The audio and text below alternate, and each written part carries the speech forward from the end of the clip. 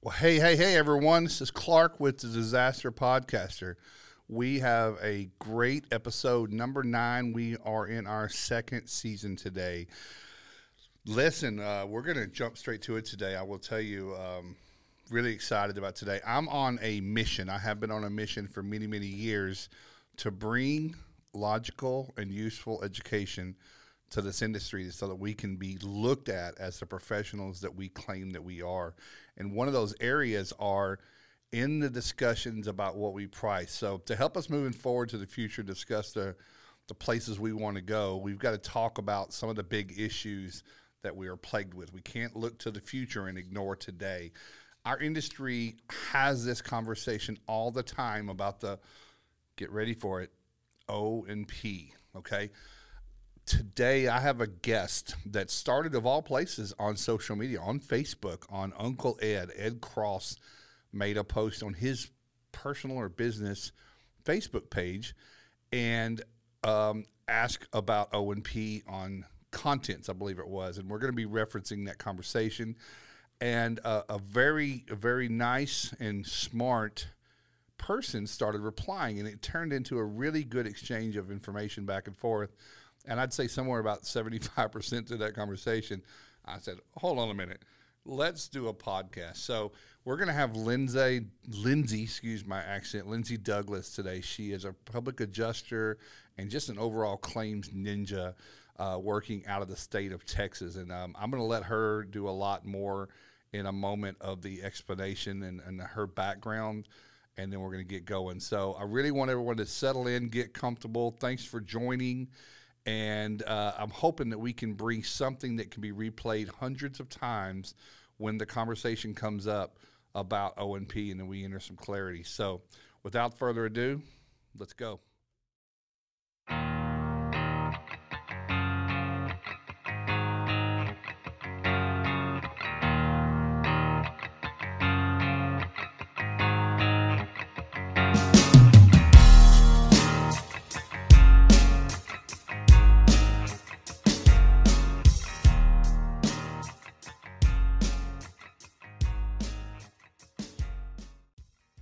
All right. First off, I would like to thank our sponsor. Our sponsor for the Disaster Podcaster this year and last year is Kahi. Kahi is owned by Kevin Dooley. It's a great asset management and telematics company. They do tracking of your equipment, your staff, your team. They've got some vehicle tracking as well as cameras for it.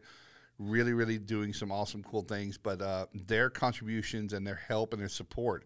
I saw Kevin in Reno a few weeks ago at the RIA, and he was just really excited about some really cool things that he's doing. So thanks a lot to Kahi, and thanks to Kevin for supporting not only this podcast but this industry. Disaster Podcaster is a weekly podcast, but more like a radio show, except we're not on radio, but we do a live show. Encourage everyone to call in. Here's our number on the screen. We take live calls with myself or with our guest or the combination of both. If you have an opinion or a topic or a question, we certainly get a lot of engagement out of when people call, regular, everyday people that are much smarter than us. So wanted to tell you that we stream this on our YouTube channel and on our Facebook group called @Disaster Podcaster. So enough of paying the bills, enough of talking about that stuff. I would like to tell you how we got here. A few weeks ago, I want to say probably 3 to 4 weeks ago, there was an online Facebook conversation started by Ed Cross, Uncle Ed. I don't think Lindsay knows Ed. I can't wait to tell you a little bit more about him, but certainly an advocate for this industry and for the people that are in it. And has asking about some O&P. So Lindsay Douglas started. I didn't know Lindsay at the time, and I barely know her now. So I'm really excited for us to start from a really, really cool place of not having a lot of back context. And so it's really, really straight. So I'm just going to bring her in and let her give her resume and tell us stuff like that. Lindsay, hello. Hi. I'm How are fantastic. you? Glad to so glad to Yeah, be yeah. I'm here. so you were quick. I said something about, hey, would you come on our podcast? And I think in about 4 seconds you said absolutely. So thank you for agreeing to do this, and that tells me you're not one to shy away from these types of topics because you probably know a lot about that. But why don't you tell the millions of people that are listening? No pressure. Now tell the people that are listening or will listen a little bit about you. Sure. So I'm grateful to join the podcast because one of my purposes is to be in service and to teach others the expert knowledge that I have from being in the disaster industry since 2005. My very first disaster was Hurricane Katrina, and it really opened my eyes to the impact that professionals have to a community that wouldn't otherwise be able to recover after a major catastrophe. And I've been fortunate enough to be invited to speak at lots of industry events for contractors and lawyers. And I am also interested in this topic because it impacts nearly every claim that's ever been filed in the U.S. So there's really not a consumer that's not affected by this conversation. No. So, yeah, I grew up in Florida. My parents had a construction company in Florida. I started there in 2008. I moved to Texas. I'm not from here, but I got here as fast as I could, I as love they it. say. And I chased a hurricane here, of course, Hurricane Ike in 2008, and I just Hmm. never left. And so I wanted to thank you for having me on the show Great. Yeah, today. Hurricane Ike was quite a hurricane. That was I was there working down more like Galveston, Pearland area. Got hit pretty hard, but it affected inland quite a way. So, Lindsay, you said two things I want to point out. I love that you said that you commit yourself to be in service, and I think that is a huge recipe for success in this industry. People that don't like to help other people don't usually last very long in the restoration, disaster recovery, because you're seeing people in sometimes some incredibly stressful ways. So I consider myself to be in service not only to the communities but to those that are best suited to help those in the community. Because I can't help every homeowner or every business owner, but I can try to help as many contractors so that they can touch more people. So that's my magnitude, and I Absolutely. think that probably aligns with yours. But you talked about the community. I was also in Katrina for a long time, and I think there's a lot of talk about contractors that are crooked and taking advantage of people and doing bad work and watch out. There's certainly a lot of insurance and political sided that warn the public, but there's a lot that do a really good work, and I would love to champion that a whole lot more. I mean, of course, we that do it well, those of us that do it well, don't want the people doing it wrong either, just as bad as anybody else does, because it Right. makes us all look like there's no trust there. But thank you for bringing that up because I do agree with you. You live in Houston area-ish now, right? So north of Houston. I do. I've been in Houston since 2008, and I recently moved out to Lake Conroe, which is north of Houston, and enjoying the I've lake got a lot of life. sunburns that came from Lake Conroe. So yeah, it's a beautiful area, and Houston is reaching out further and further all the time. Anyone here that knows about Houston, it's just growing. It's just growing so much, and I don't know. One day it'll be a suburb of Austin. It is Well, unbelievable the cool. growth, Well, for listen, I sure. like to I like everyone to know that we do have a hard stop for your time. You have some very important things to do, and so we're gonna kind of breeze through things. I'm gonna tell everybody, make sure you call in. The number is 833-262-2410. No one's called in yet, but usually it takes people a little bit to wake up, so or get over the nerves or something like that. So, Lindsay, I'm going to be looking at the screen. I'm not going to share it. I thought about doing that, but I'd like to keep the focus a little bit on us. Ed Cross on April 2nd. That's actually the date. So we are not quite a month ahead of that, but not too far. I'm investigating whether O&P claims for contents are evaluated on a case by case basis, and he made a image that says, "Has Allstate told you O&P is never warranted for contents? Please send examples to Ed Cross." Anyone that doesn't know Ed Cross is the restoration lawyer, has helped thousands of contractors and homeowners based out of California, and he's now the director of the AGA initiative for the Restoration Industry Association. So he's doing a lot of things to help with on the legislation side and the lobby side. Some really cool things that are happening there, and I know it's a big battle. So thank you, Ed, for that service, and thanks for bringing this topic up to allow Lindsay and I to meet today. So, Lindsay, I think you were the first comment on here, and I'm looking at it and says no insurance company will pay general contractor O&P on content claims. And honestly, I think that is the right call. Can you put that into some context for us? Sure.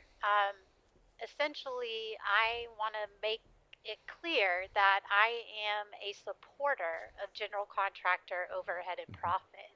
In fact, I've been teaching at conferences like the International Roofing Expo and others for more than 6 or 8 years about this topic because I believe strongly that damages relating to the building portion of the claim should include overhead, general contractor overhead and profit, no matter the number of trades. So I wanted to get that out there because I think where we'd like to kind of divide the line is where does it stop when it regard to other coverage lines under the policy, like personal property or additional living expenses, or in a commercial aspect, your business personal property or your income loss.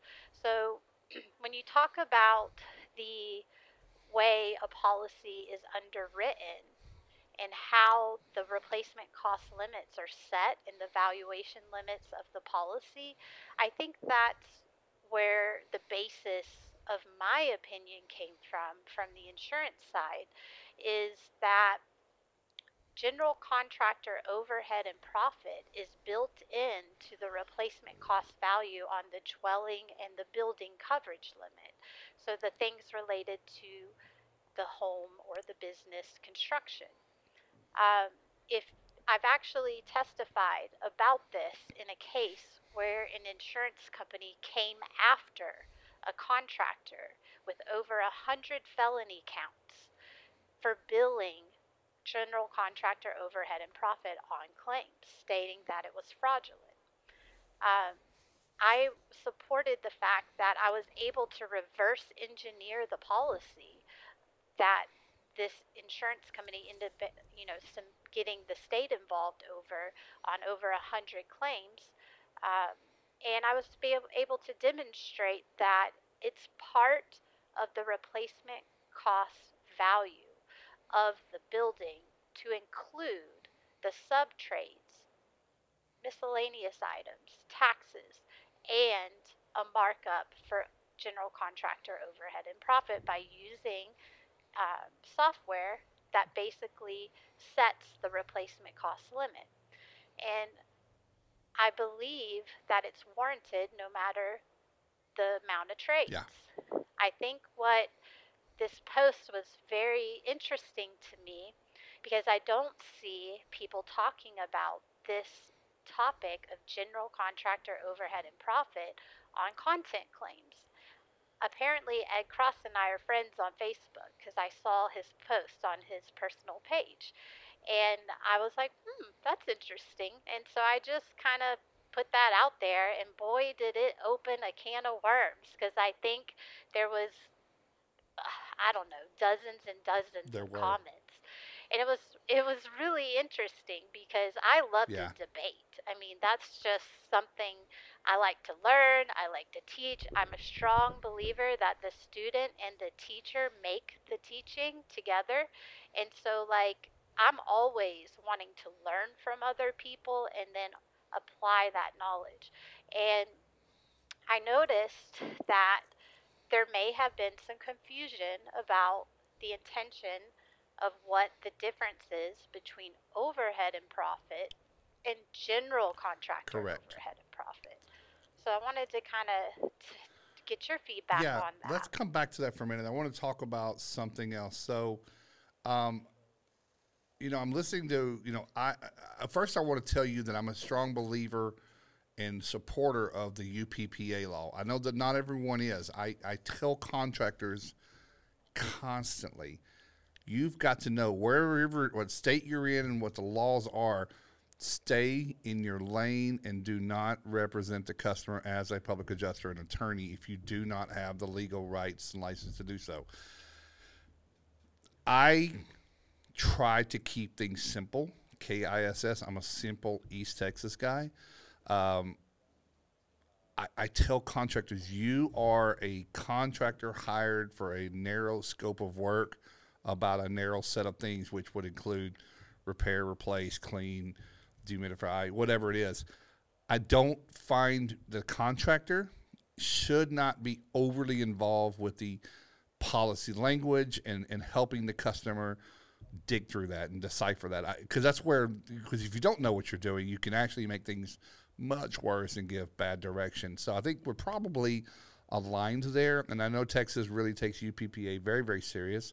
I'm a professional member of the APA, the American Policyholder Association, with that team, and I know the IRE that you're talking about, Dimitri and some of those folks. But I certainly like to keep a contractor in their lane, saying charge, bill, invoice for the rate that's specific to your company and your overhead, the profit margin you need to survive and be thrive and grow and whatever your goals are, and stay in that lane. And so I think obviously that's where it gets greedy. And I think I don't want to go in too many different areas, but I know that trying to get involved when they get into entanglements with the insurance company begins to make people start to reach for things to charge for that tries to make them say, well, if I fluff up my bill when they cut it, I'll be right where I need to go. Do you see that happening quite a bit? I think that maybe that's true on the restoration side. Yeah, yeah. However, I mean, like the Hmm. remediation side. However, I do know that after speaking at events like the International Roofing Expo and a lot of other conferences, a lot of the roofers don't write Yeah. estimates on what the cost to repair or replace the Hmm. roof is. They rely on the estimate from the insurance company. Um, and I think that that's a mistake. I think that a Yeah. contractor should be extremely familiar with their Hmm. cost on labor, material, and have a practice of marking Hmm. that up based off their required profit and overhead. And no one has ever said 20% is the right markup. I'm Yeah. just saying direct costs of, materials, labor, and miscellaneous items, equipment, marking those things up so that you can earn a reasonable profit on every job and stay in business in the long term, making sure your overhead's taken care of so that you can continue to serve communities that you're I like it. involved in. Um, I think that I may have a little bit of, with the unauthorized practice of public Hmm. adjusting, the UPA, um, I have, mixed Sure. feelings about it because, for one, it's all good on paper to not, you don't want to act like a public adjuster or practice law or do anything that you're not authorized to do. However, 95% of the claims out there aren't going to get a public adjuster or a lawyer. Their contractors are the first line of defense to the consumer after a disaster or a loss. And so it's natural for the consumer to want to ask the person they're relying on to tell them how much, what is damage, what is the cost, these basic questions. And it is extremely difficult to make sure that you don't cross the Yeah. line when especially you know the answer. So it's difficult, and I've had to do that wearing Yeah. different hats, right? I've been a public adjuster since 2008. However, I've also been a policyholder Mm. appraiser, and you can't discuss Yeah. coverage in an appraisal. You stick to Scope of scope work. of work, price, what caused the damage in some states, and you focus on those things. So it's like sometimes difficult when you know the answer on the policy side from your public adjusting work to keep that line Yeah. in mind. So I do understand how frustrating that can be. Um, and unfortunately, they have made uh, examples that have been devastating to Texas Yeah. consumer law in regards to these issues. If you look at Lawn Smith Roofing and the class action lawsuits that are being fought out now over contract language that put them in a bad position of acting like a public adjuster without a license. So there are real consequences for these types of things, especially when you have people like Stephen Badger working for defense, utilizing the Texas Department of Insurance and the Attorney General office as their personal attack Yeah. dogs to intimidate contractors and claim professionals from doing their Yeah. job. So it's a war It out is, there it, on and the it's industry. outweighed. So Doug Quinn, very close friend of mine. Doug Quinn has been traveling the country with me for the last few weeks, and the coming 3 weeks, a few more. I have something called the Alliance of Independent Restorers. So I am more. My background is in the remediation, restoration, emergency services side more than the GC. So I know some of these conversations won't be apples and apples. They'll be apples and oranges in some ways. We'll talk about that in a moment. But Doug and I, he has a presentation for the APA. I'm trying to get the APA and the restorers to understand where you have to stop, and you cannot advocate for your client. There needs to be somebody that does. Some people may not believe the APA Right. is it, but it's a start. It's something that you can do. I agree. You go to Storms, they've got all the badgers, all the stacked up attorneys and consultants and engineer firms stacked against it. But I would also argue that, does this occur in the medical and the automotive? So if I wreck my vehicle, the auto body shop is not fighting with me on recovery for my vehicle, and then medically the doctor is not. You need a lawyer. I agree with you that the homeowner, especially on the emergency services side, I mean, we see people when they're absolutely at their most heightened adrenaline and Crisis crisis and and trauma, and trauma. the empathy that we have is escalated to 11 out of 10.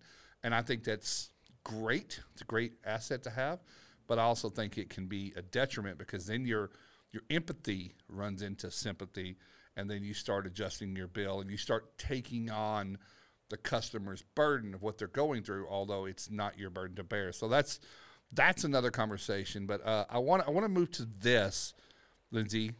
Thank you for clearing that up. I think you did say there's a difference between O&P and GC O&P, and I certainly will come back to that in a moment.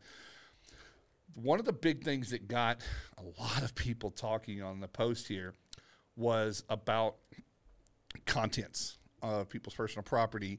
And you made a comment here. I feel like I've got you on the stand. Yeah, if I'm reading what you wrote here, you basically Good practice the for book crack, yeah. tomorrow. So you basically make a statement and an observation that the rates and what. Okay, here it is. What I'm saying is,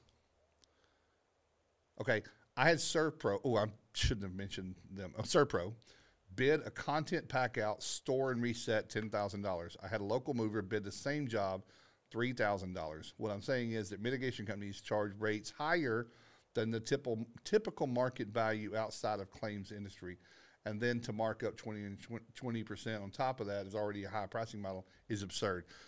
I'll agree with the last part. I think what I believe, let's just use this water bottle. People don't believe I drink water. They think I drink Dr. Pepper all the time. They would be right. that the bottom of my receipt does not. I don't pay whatever $20,000 for this. I pay $1.50 for a bottle of water or a case or whatever. O&P is not a line item at the bottom of that. They have what I call baked in or loaded their rates to be inclusive of all the costs they need to recover to stay in business, to produce more water, to shelve it, to warehouse it, to distribute. That's a price to do that.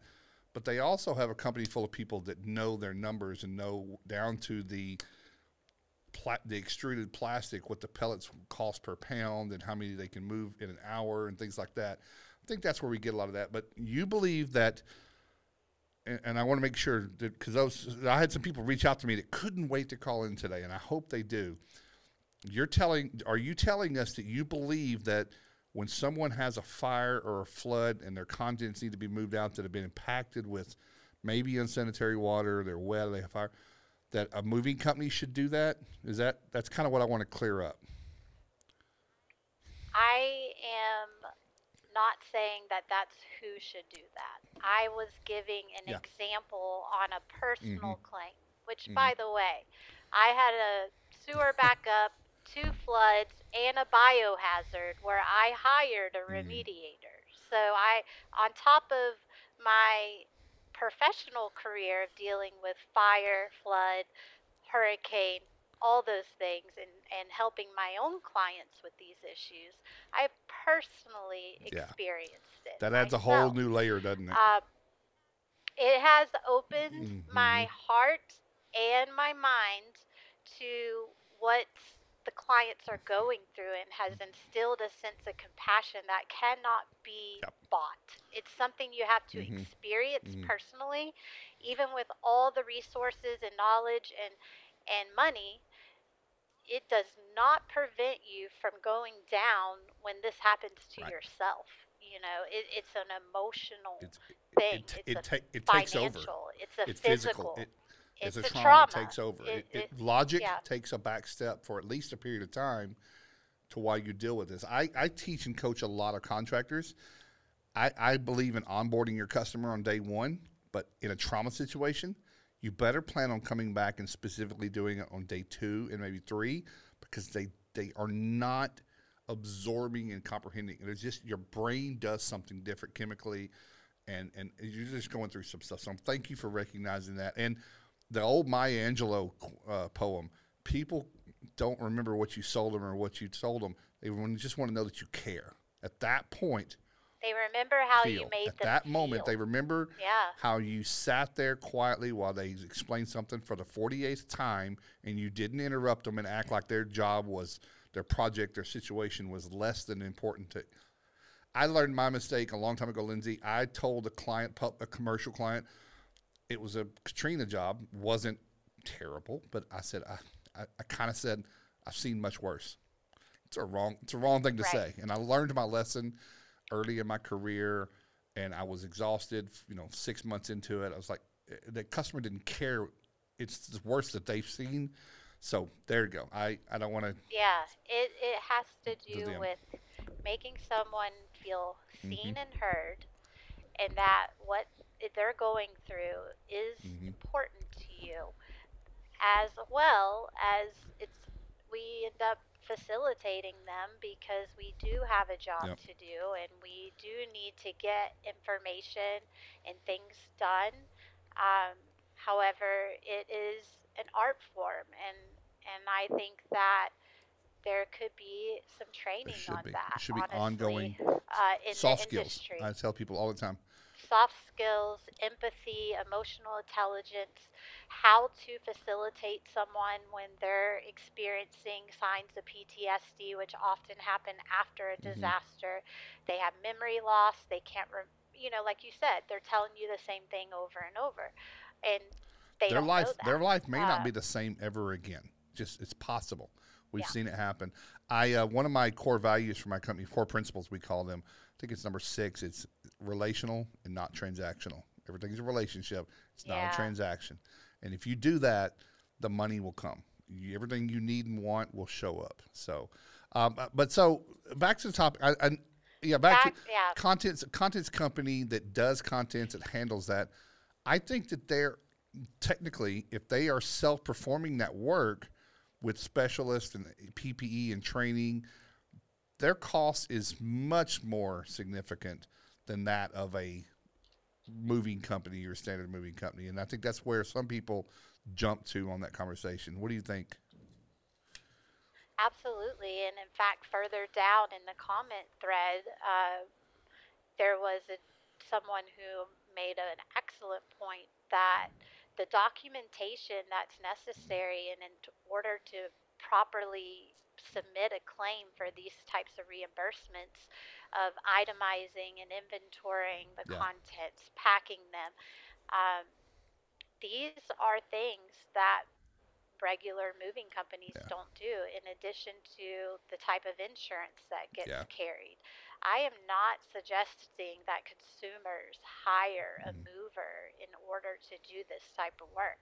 I was saying that I Yep, did that on my claim, and that the drastic difference yep, in cost, and even with the factors of, insurance, the additional labor, to inventory and document what you pack up and what you unpack eventually, um, and the storage costs and whatnot, those are not something that is factored into the mm, labor time frame no. for movers.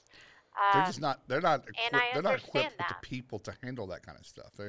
They don't handle your things like you just went through something, and then if you want to go get your favorite teddy bear out of the middle of it, they're gonna be like, no, you can take all. Yeah, Right. so I think I see what you mean now, and I don't know that a lot. And I think so later.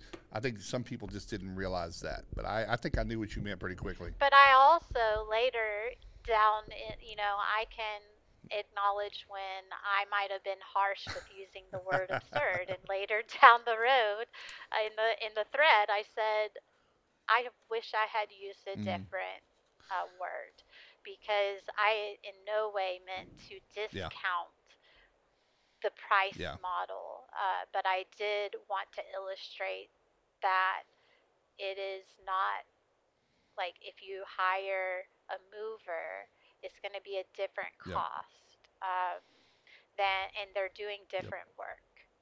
And that was clearly demonstrated by one of the people who yeah, responded, and I yeah. agreed with I, him.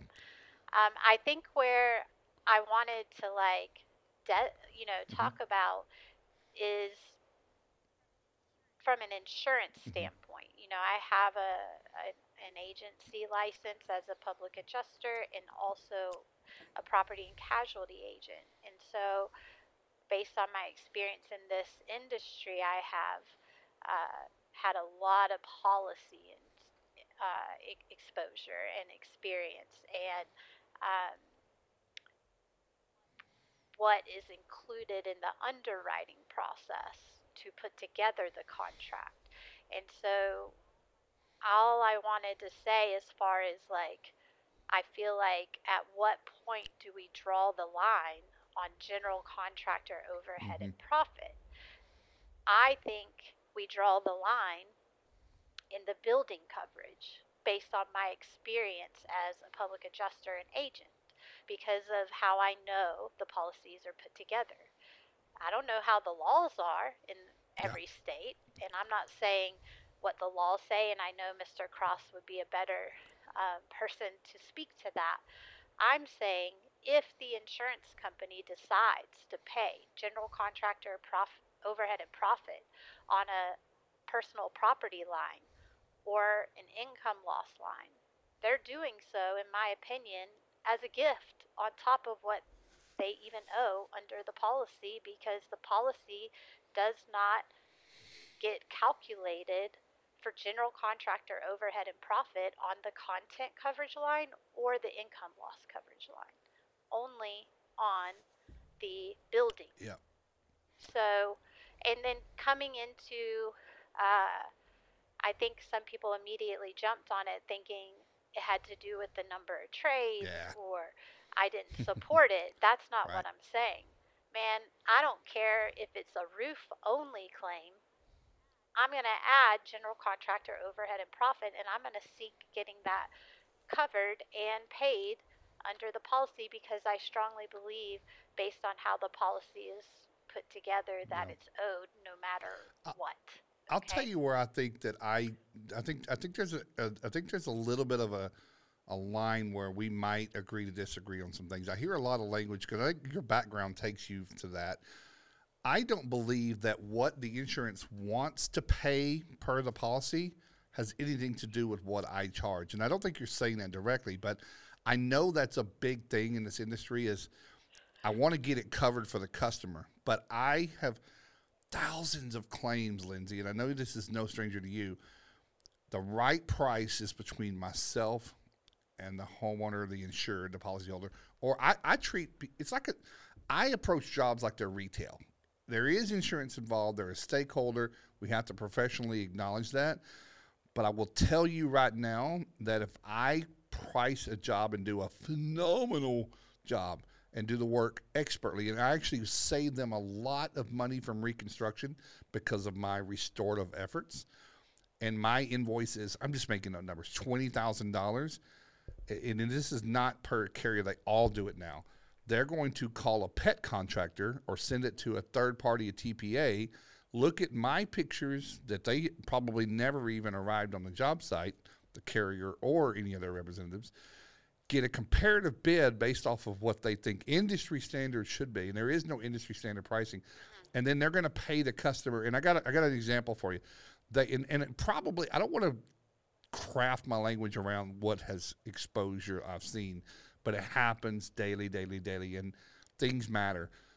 They issue $20,000 is my invoice. They say the customer somebody would have done it for $8,400. By the way, this is an invoice, not an estimate. After the fact, it's not waiting for approval. This was already done. Customers got a check for $8,500. Now they got to come up with 11,500 for the difference. Now I'm the bad guy because I'm charging them more than their insurance. Right. This happens All thousands of the times time. per day, and it's part of delay, deny, defend, which I'm sure you've read the book. Um, I I am I am appalled at yeah. that actually because I think Hmm. just like you, the price is set between the Hmm. contractor and the Period. consumer. And sign a In contract with end that of value, right? conversation, right? So End of if I want conversation. to be 52 Um, times more expensive than the scumbag chucking the truck from Mahia, Texas, I thought I'd throw that in there. If I want to be more because my service is better, if I want to be the Chick-fil-A of the food service industry, then I don't want to do cheaper work. But my price is my price and not a dollar less or a dollar more because I know what it takes to continue to do this and feed the kind of people and pay the people well enough to do the work that I think I could brand. But I'm seeing more and more, and this is probably getting off topic, but what the policy said, customers buy terrible policies all the time. and They they don't don't know, know. and Mm-mm. that's not my. Again, I have a lot of empathy, but I also have a lot of reality. That is not. They bought that long before I existed, and before they needed me. There's not much I can do that post. Now, I don't agree every claim should have a PA on it. I think the PA industry has a lot of work to do to clean itself up, to get a better reputation. To some people, to myself, I've not had good experiences with PAs in all of my career. I just think that there's just like contractors, there's a lot of bad ones, but I know some very good ones, and now I know a new one. I think that there is a place and a time where a public adjuster is absolutely what's needed, and especially a good one. And the Texas has a lot of good ones. But I think the premise that every single claim must go to that and every customer needs to be represented by a PA, I'm not there yet. Um, I'm not yeah, but there either. I don't think I can get I've made a there post because about that, and then the overwhelming emphasis was every claim should have a public adjuster. So it's interesting. it's just not logistically possible with the No, number of PAs that are licensed in this country. And on yeah, top of that, the ones that are licensed, like I said, 95%, if not more, of claims do not have a public adjuster or yeah, lawyer. And I believe that contractors are mm, the first line of defense and the natural extension of the consumer during this process because that's the first people they call outside of their agent, Yep. So right? I'm with you almost. I also think that there's a over. I have a number, Lindsay, that and again I know with thousands of contractors. I've dealt with them on big scale, small scale, conferences, communities. I think less than 10% actually do a really good job and do it right. Know how to handle a job and deal with the customer and even understand enough about insurance about what the customer's going through and to present themselves in a way. That said, there's 90% out there that I don't think that they are in a place to represent that customer. Now, just like a lot of places, our industry is restoration, remediation, emergency services is wildly regulated. It's a bar to There are bad actors in every every industry, cop, copy whether it's copy auto. copier salesmen have bad actors, don't they? Yeah. And yeah, so I can relate that in this what you said in Yep. your belief that 10% you think are doing it right and 90%.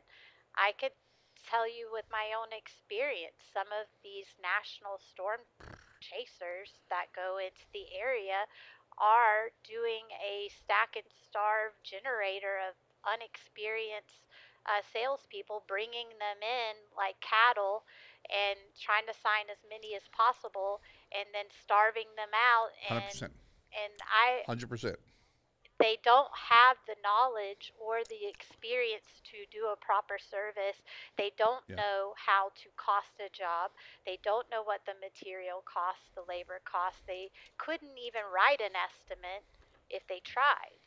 And these are, large companies that are very well known. Well, it's like Um, McDonald's. Just because McDonald's is large and has the most locations doesn't mean they're the best burgers. So when people tell right. me, well, so and That's so right. company, and I worked for some large companies, and again, depending on which team you've got some superstars and you got some no stars. So I agree with that. They also go around and grab people from, you know, rehabs and off the street to do, pick up garbage and then try to charge from, $80 an hour for those. I mean, that all exists, and you're right. That is not specific to contracting. Lindsay, would you be surprised if I told you I know about 24 people that began a remediation, restoration, water damage, fire company because they had an occurrence at their own home and they witnessed, number one, the bad work that occurred to their own home. Number two, when they saw the invoice compared to the bad service before mentioned and what they charged and what seemingly their perception of what the profit was going to be because they think they only saw them for like 8 hours total. They said, I'm Right. going to get in that business. And I think that is what might be a contributor to this overwhelming amount saying the profits are so huge.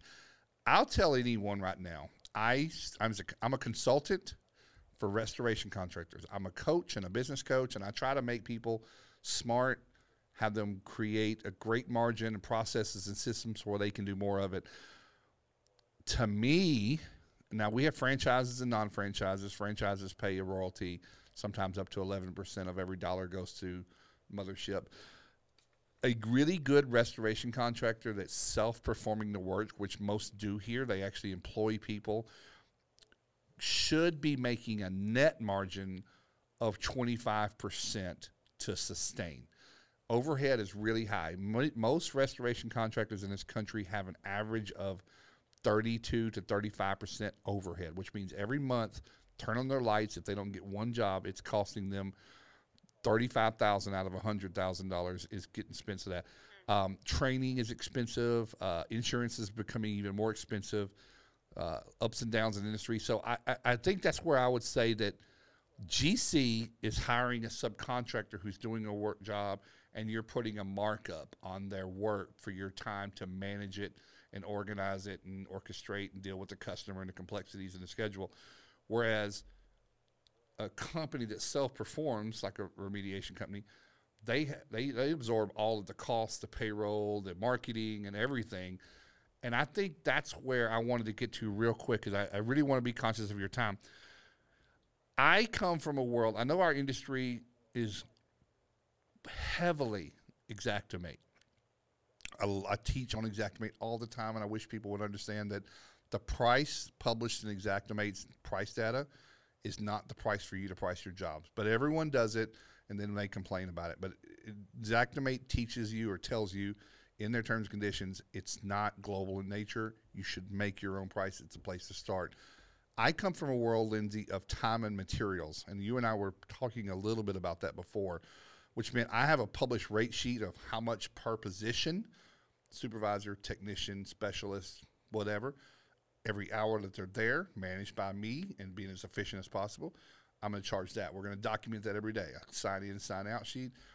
And then there's materials, which would be either my equipment from a daily rate of rental or roll of plastic, gloves, mask. I'm going to consume those in a very systematic fashion, knowing how many people I have, how many times I have to change those gloves a day, how much plastic I have to put down, blah, blah, blah. It's all very measurable. Those rates include, they're loaded, they're baked, I like to call them. They're loaded with my overhead and my profit. Adding a 10 and 10, which it's weird, 10 and 10, I don't know where that ever really came from, but 10 and 10, which is cumulative, it's really 16.74. People, actually, it's not even 20%. But people think no business is really making a living off of just covering 10 and 10. But I don't think now, O&P to me was reserved for if I did hire a specialist, a sub, an outside company, an MEP, or some kind of specialty, an electrician, a plumber, I would do a markup. If I purchase fuel externally for either a generator or for a vehicle, I charge markup on that because that's an expense I'm incurring and carrying the note for. And then just, hotel per diem, things like that. But not my labor, not my materials that was already in there. And I think that's where a lot of consultants for the insurance company and insurance adjusters catch a lot of contractors double dipping, if you will. Do you agree with that? I do. I think that um, the path of least resistance, honestly, as a remediator, is to do it with your total price, including the markup that you want for overhead and profit plus the cost, Mm-hmm. right? And that you would have less resistance in getting a bill paid than if you took, because they're going to assume that you have all that in your Mm-hmm. base price. And so when you add a markup on top, they're going to start asking about what is your Mm-hmm. base price, what does it include, and we see that a lot in the roofing Yeah, right. claims, right?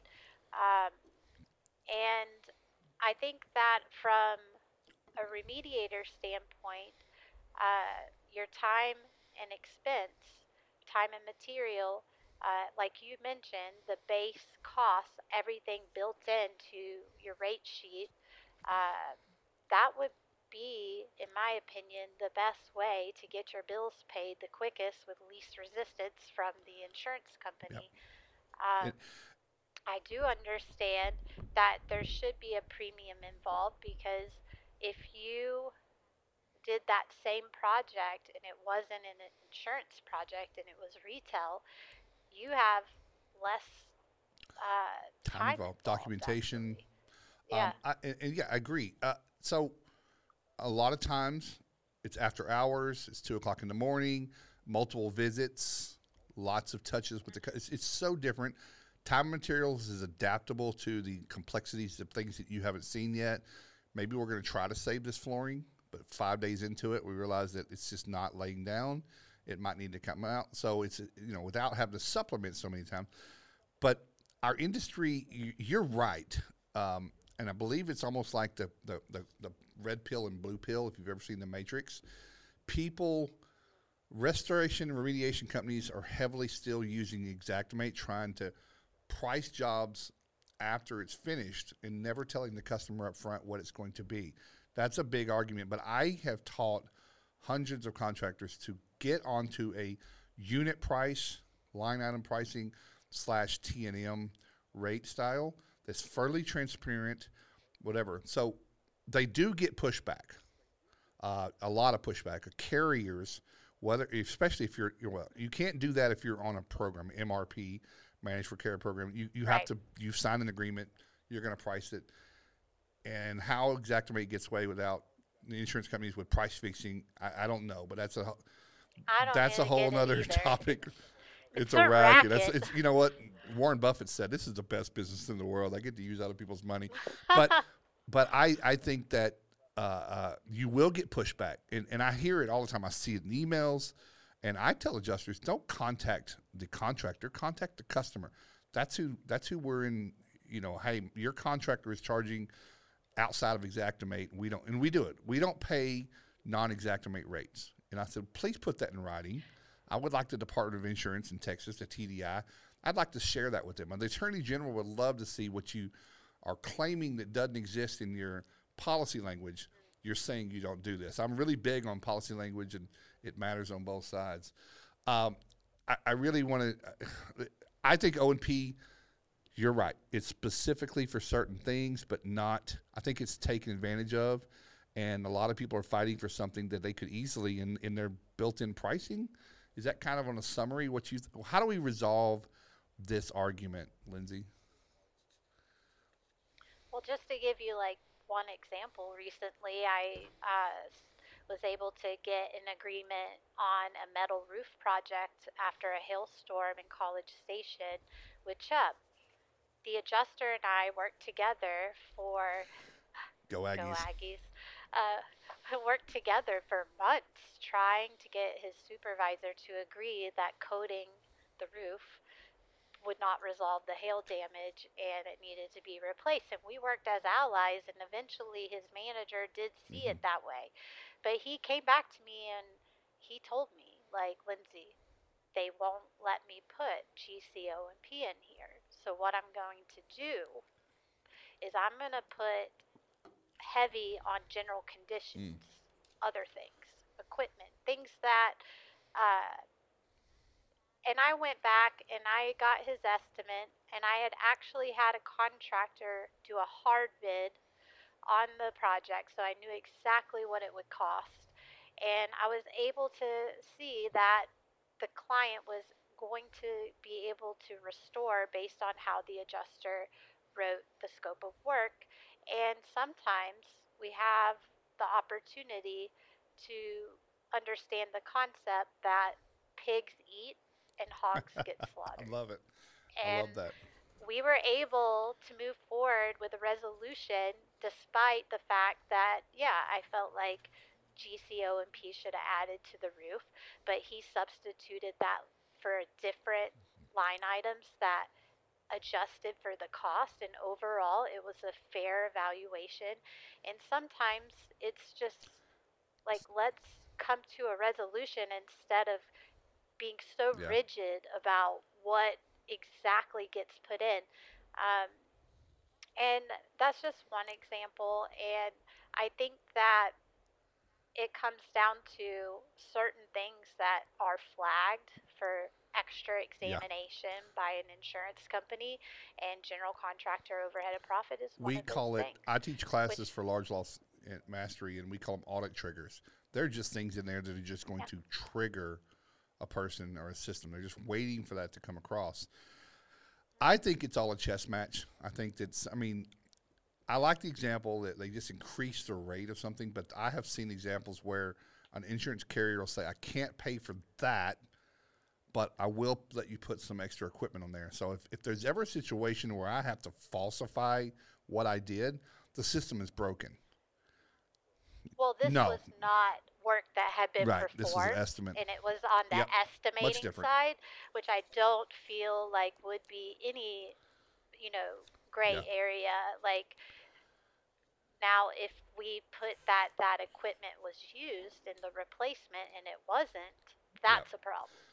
Um, and like you said, you're invoicing most of the time It's and post I tell construction work people all the time. I actually performed. had T-shirts made that has estimate crossed out with a red cross and invoice. Let's make sure that we use the right terms because the word Right. estimate.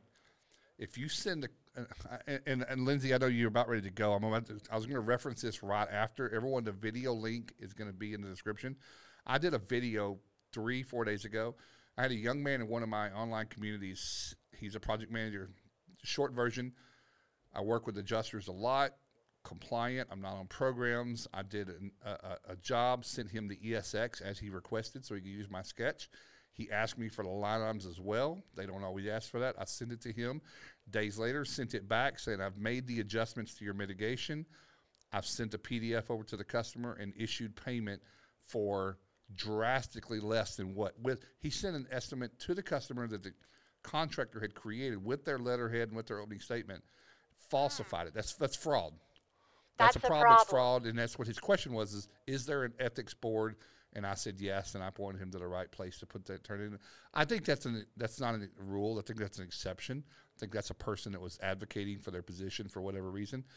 But I hear that often enough to where the boxing gloves stay up for most people. The porcupine keeps their quills out because they don't know, I'm going to get in front of this instead of behind it. That happens a lot more. And again, I do an invoice, they'll send out a third party and tell the customer, I'm not paying $1 more than what Xactimate says. At this point, the customer is afraid that they're going to have to pay out of pocket. I think that's at minimum tortious interference and steering. Hey, I've got a contractor that'll come out there. And then, of course, we've got the receivables issue on our side, which is a big problem, Lindsay. We'll do work. We'll put out X number amount of cash, especially on larger losses. We'll put out $100,000 in expenses and sometimes get 6 months before we get paid. That's not okay. That's not okay. Right. It's not okay. It's getting reinvested by the insurance companies. We know the game, what's going on. And I think this is where contractors don't have a voice. The insurance companies are together, whether they're, as label brand, Allstate and State Farm aren't working together, but they've got a corporate unit around working on processes, whereas contractors, we're all divided and everybody's an enemy and everybody's trying to do their own thing and stake their own claim. And I'm only trying to unify our industry in these kinds of interactions that we're doing. Help people say, don't look at your neighbor that does good work as your enemy. He's your ally, because you've got plenty of enemies that are hurting both of you equally. You're stronger together than apart. So I agree. O&P is I love that you said that. So many people, 3 trades. I wish that would stop. That's like the Wizard of Oz. It's a myth. I don't know where it came from. I don't know what year. It's much like in our industry, 3-day drying. We only pay for your equipment for 3 days to dry the place. Well, if it's still wet on day 3, what do you want me to do? Pull my equipment and let it sit there wet and grow mold? I mean, so those kinds of things happen. But I think that there are myths that people believe, and then ultimately it comes down to the golden rule.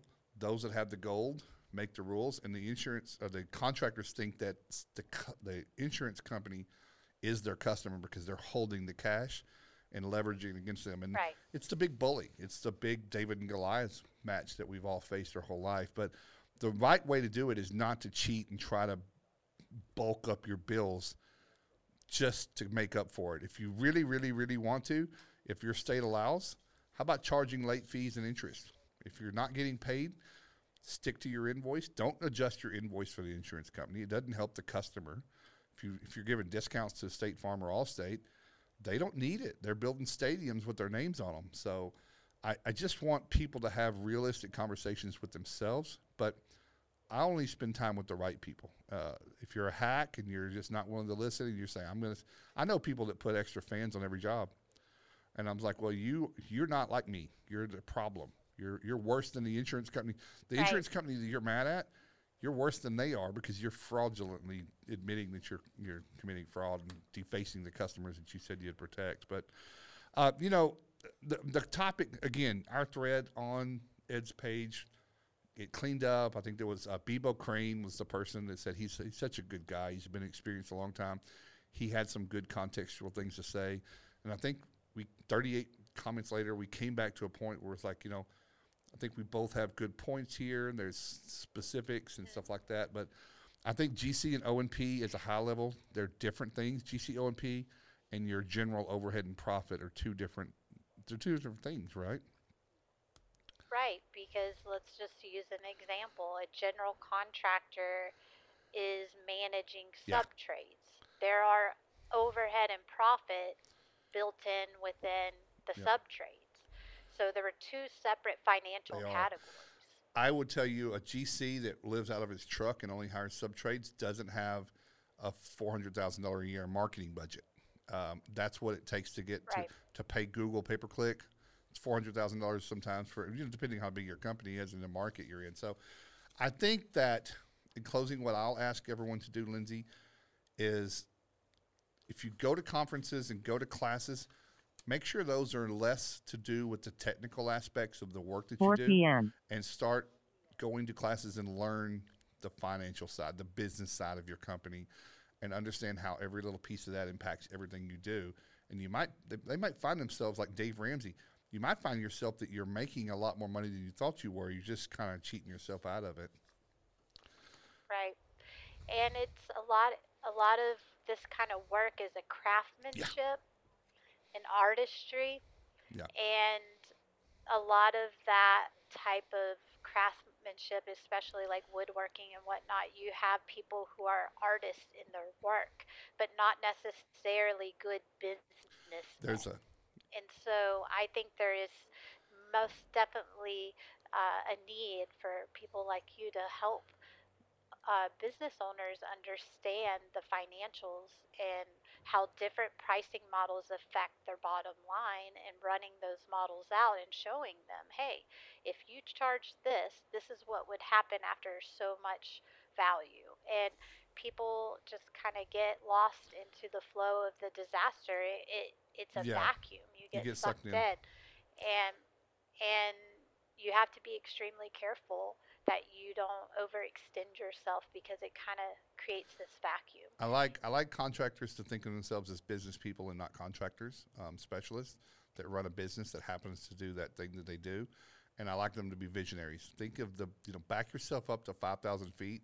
Stop living in the now, and think about the next big window of things we're going to do. Because we may be fighting over $50 when we need to be thinking about $10,000. So um, And we're definitely having, just unbelievable change in the supply chains, in the technology, market. Uh, d- it's data. really, I've never quite seen it be so interrupted with the supply chain Mm-mm. in my career.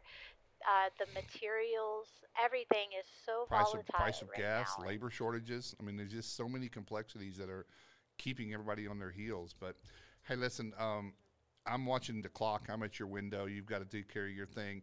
Lindsay, I absolutely am floored and thank you for coming on.